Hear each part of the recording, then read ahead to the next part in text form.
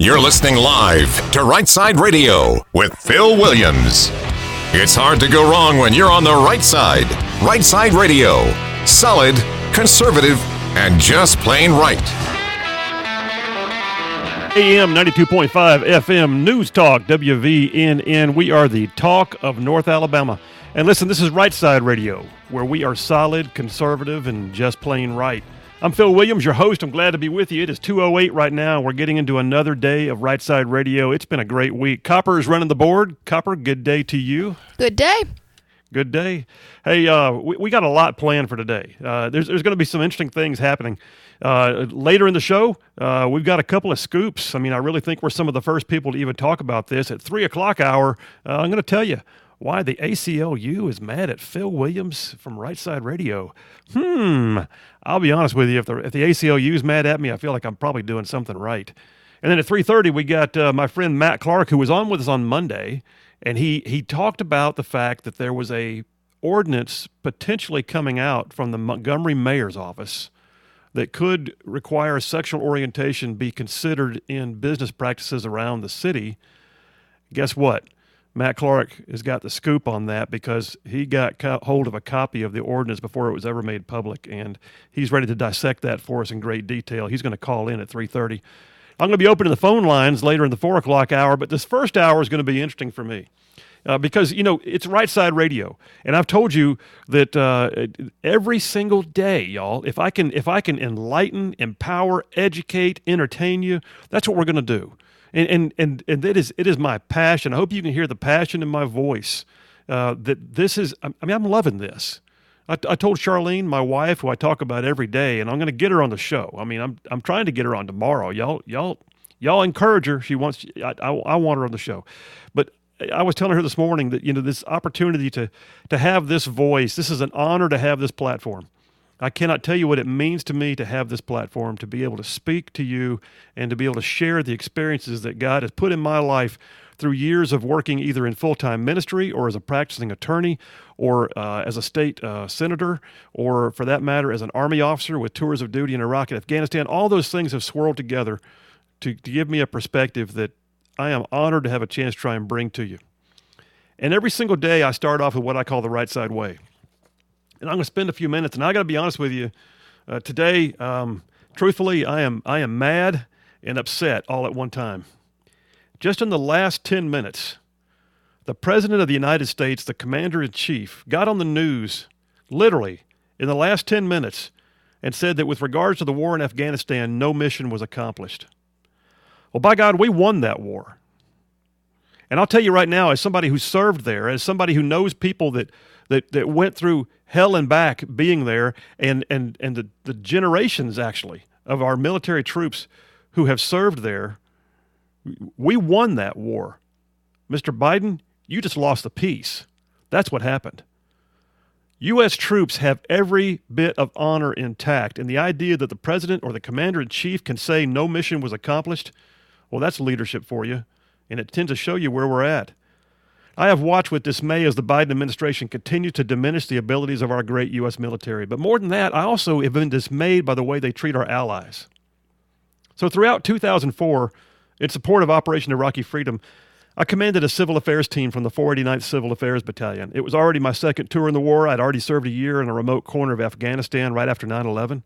In Afghanistan, my team, we were like completely unconventional. It was with beards, civilian clothes. Sometimes we rode horseback, operating in isolated locations for the entire year.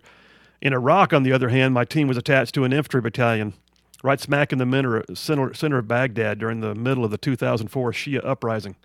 My call sign was Titan 6, and on the door of our team room, I had a homemade sign that summed up our mission, which read, "Win friends, kill enemies." I still have that sign today. And I, think about it. Win friends, kill enemies. Are those just words? No. Words are meaningful. My son told me one time, you can tell a great deal about a person by the quotes he puts on his social media. And I think there's some truth in that. People gravitate towards quotes and verses and speeches that spark their imagination and inspire them into action. And words can carry import far beyond their original utterances. And at some point, a compilation of words can gather meaning and become a force even unto themselves. I mean, when words are backed by meaning and intent and emotion, those words can help shape events and shape people. And when that happens, they become far more than just words. I can tell you unequivocally, there are some words that have truly changed me over the past 5 decades. I believe the Bible is God's unerring word. I have a life verse. That's Joshua 1:8 and 9. I've been sworn to uphold the words written in the constitutions of the United States and the state of Alabama. I have a number of key books up on the shelves in my study that are just dog-eared and underlined, all of which are just more than mere words to me. I could spend a great deal of time focusing on each one of these, but for this edition of The Right Side Way, I chose to focus on one particular group of words that explains why I do the things I do and why I feel the way I feel today about the Biden administration's issuance on Afghanistan. And those words are called the Ranger Creed. So some years ago, like 1991 to be exact, when I was a whole lot younger and less breakable, I was given the opportunity to go to the U.S. Army Ranger School. And for the next several months, I spent time getting all broken down under some of the most extreme conditions in mountains and swamps and deserts and other conventional training sites. I lost 32 pounds while I was there. I had frostbite, I had trench foot, and I had some super hallucinations from lack of sleep. I mean, it took me a little while, but I finally realized the garden gnomes that I saw running through the trees, they weren't real. Literally, my Ranger class had over 400 people trying to get in on day one. Only 250 made it past day one. Only 95 graduated. Ranger School taught me a great deal about small unit tactics and leadership. But over time, what I realized was that more than anything, it taught me about myself, and it defined the way that I would approach what the Ranger Creed calls, quote, my share of the task in whatever I was involved in. Becoming a Ranger was in actual fact many ways more mental and emotional than it was physical, and the essence of how it's impacted my life can be found in the Ranger Creed. I encourage you to look it up. Just type in Ranger Creed in any search engine, and you'll find it. And every single day we were called on to recite the 6 stanzas of the Ranger Creed. And I mean, usually we were like screaming at the top of our lungs, the first stanza of the Ranger Creed. And you had to go into it and you had to say it verbatim.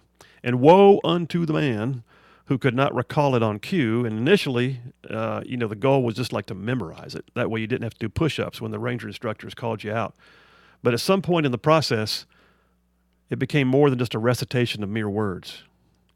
I literally began to believe that if I met the goals of the course, quote, energetically, with the determination to, quote, not fail my comrades, that I would make it through.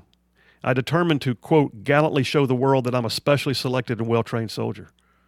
The fact that, quote, surrender is not a Ranger word was not just an attitude for me that was only for the battlefield. It was an attitude that I adopted for life. And since that time, I've drawn on those words in any number of non-military settings. I mean, just to name a few, fighting onto the Ranger objective can be done in running a budget-constrained nonprofit ministry like I did. It can be in making a late-in-life decision like I did to go to law school 5 nights a week and still maintain a full-time day job and raise my kids and all at the same time. Passing the bar exam, running for office, debating bills on the floor of the Alabama Senate, or starting a radio show. To, quote, fight on to the Ranger objective is how I view each calling I've had in my life, and I've come to understand I can cite the Ranger Creed and substitute a different word in the title for whatever it is I'm committed to. It could be the Christian's Creed, it could be the Senator's Creed, it could be the Lawyer's Creed, the Businessman Creed, the Radio Guy Creed. It fits every one of them. I say all this to encourage each of you, if you've not already done so, identify the creed you're going to live by. You'll become known for it. And I can assure you, if you do not establish your creed for living, the world's going to give you one by default. You should have your bedrock principles and core beliefs from which you will not be moved, and the creed you live by is the means by which you put those beliefs into action. But there's one line of the Ranger Creed that stands out to me today, and it's why I'm mad. And that line is, quote, I will never leave a fallen comrade to fall into the hands of the enemy. And if you're watching the news right now, you know the Biden administration chose to enact an unexpectedly quick departure from Afghanistan. An abrupt pullout literally in the dark of night. Bagram Air Base, which I saw in the early days, has been abandoned and in one fell swoop is already being looted. The Taliban's been emboldened by the swift exit. They no longer have any reason to negotiate. All they wanted was the U.S. out of their way, and we just handed it to them on a silver platter expeditiously. Now understand me, wars have to end. I get that. It is time for the U.S. to cease the expenditure of blood and treasure on that faraway soil, but there was no reason why we could not keep a forward operating presence there from which to project our foreign policy in the most troubled region in the world. And more than any of that are the fates now of our friends. The Afghan men and women who served alongside U.S. forces for 20 years, we've abandoned them. They have not even been prioritized for special immigrant visas. At a time when our southern border is being overrun by illegal entry, we're not even taking reasonable steps to extricate our friends who've bled and fought with us for so long, and that's a travesty.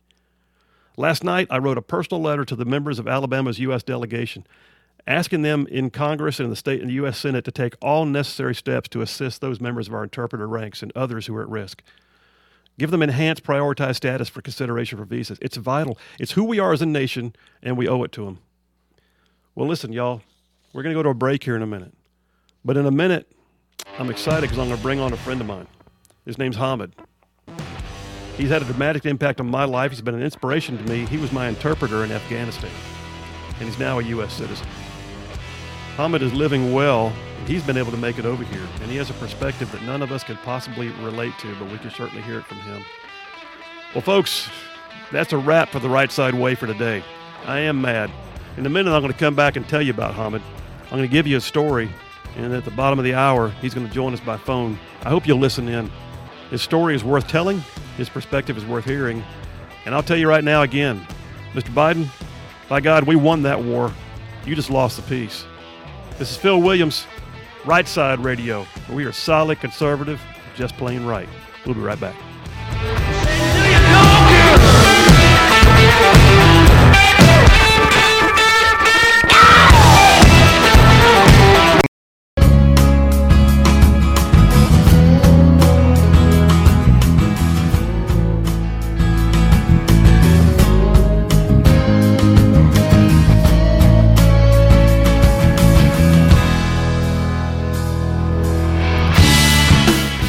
770 AM, 92.5 FM, News Talk on WVNN. We are the talk of the town, or the talk of North Alabama. Right Side Radio with Phil Williams as your host. The time right now is 2:24, and we are still solid, conservative, and just plain right. You heard my comments a few minutes ago. I talked pretty passionately, I guess, about my feelings about the war in Afghanistan and about having a creed to live by, and the fact that part of the Ranger Creed that I chose to, take on as part of my overall life is never leave a fallen comrade behind. I want to tell you about one of my comrades, one of my friends, somebody who has meant a lot to me over the years. And in a moment, if all continues to go well with technology, we're going to have him on the air with us. But my buddy Hamid.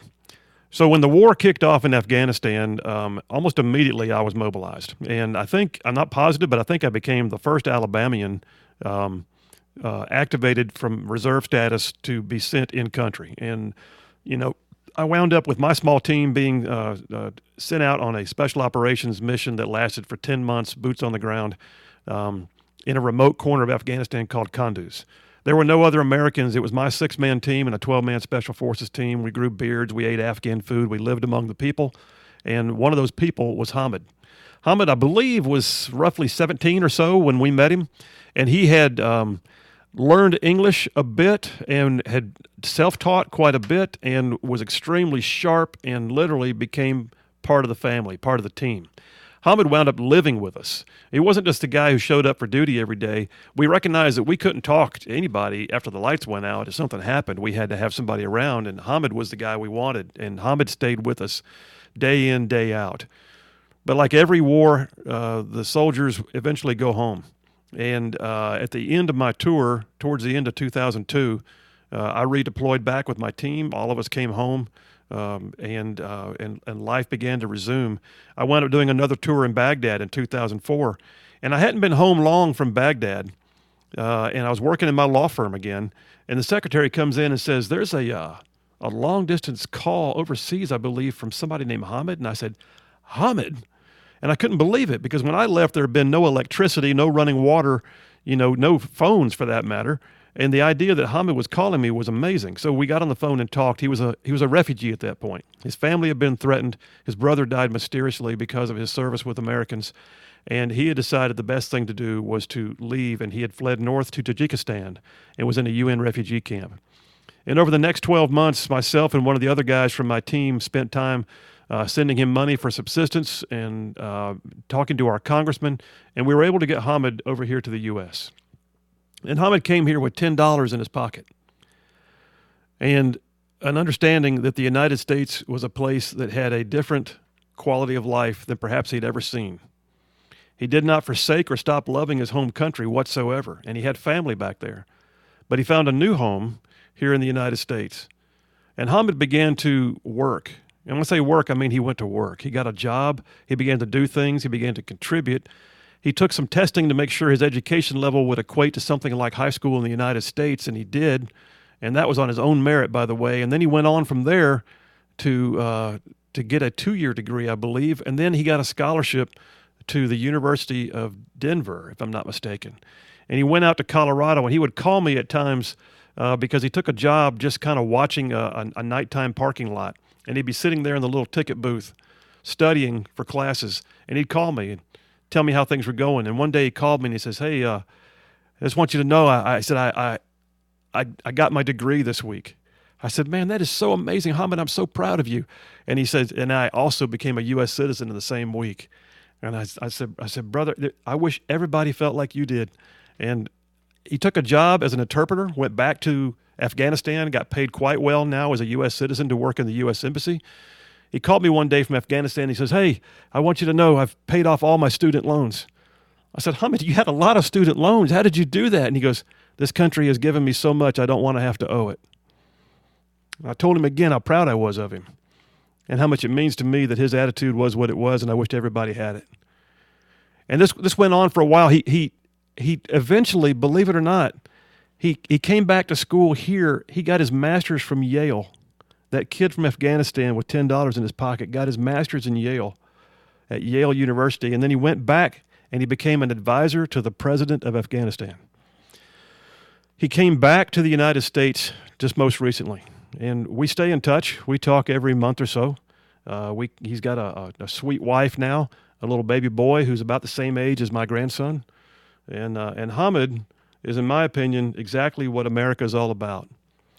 But we have a problem right now, and that's the leadership in this country that has seen fit to abandon the rest of the people like Hamid who have stood by us for so long.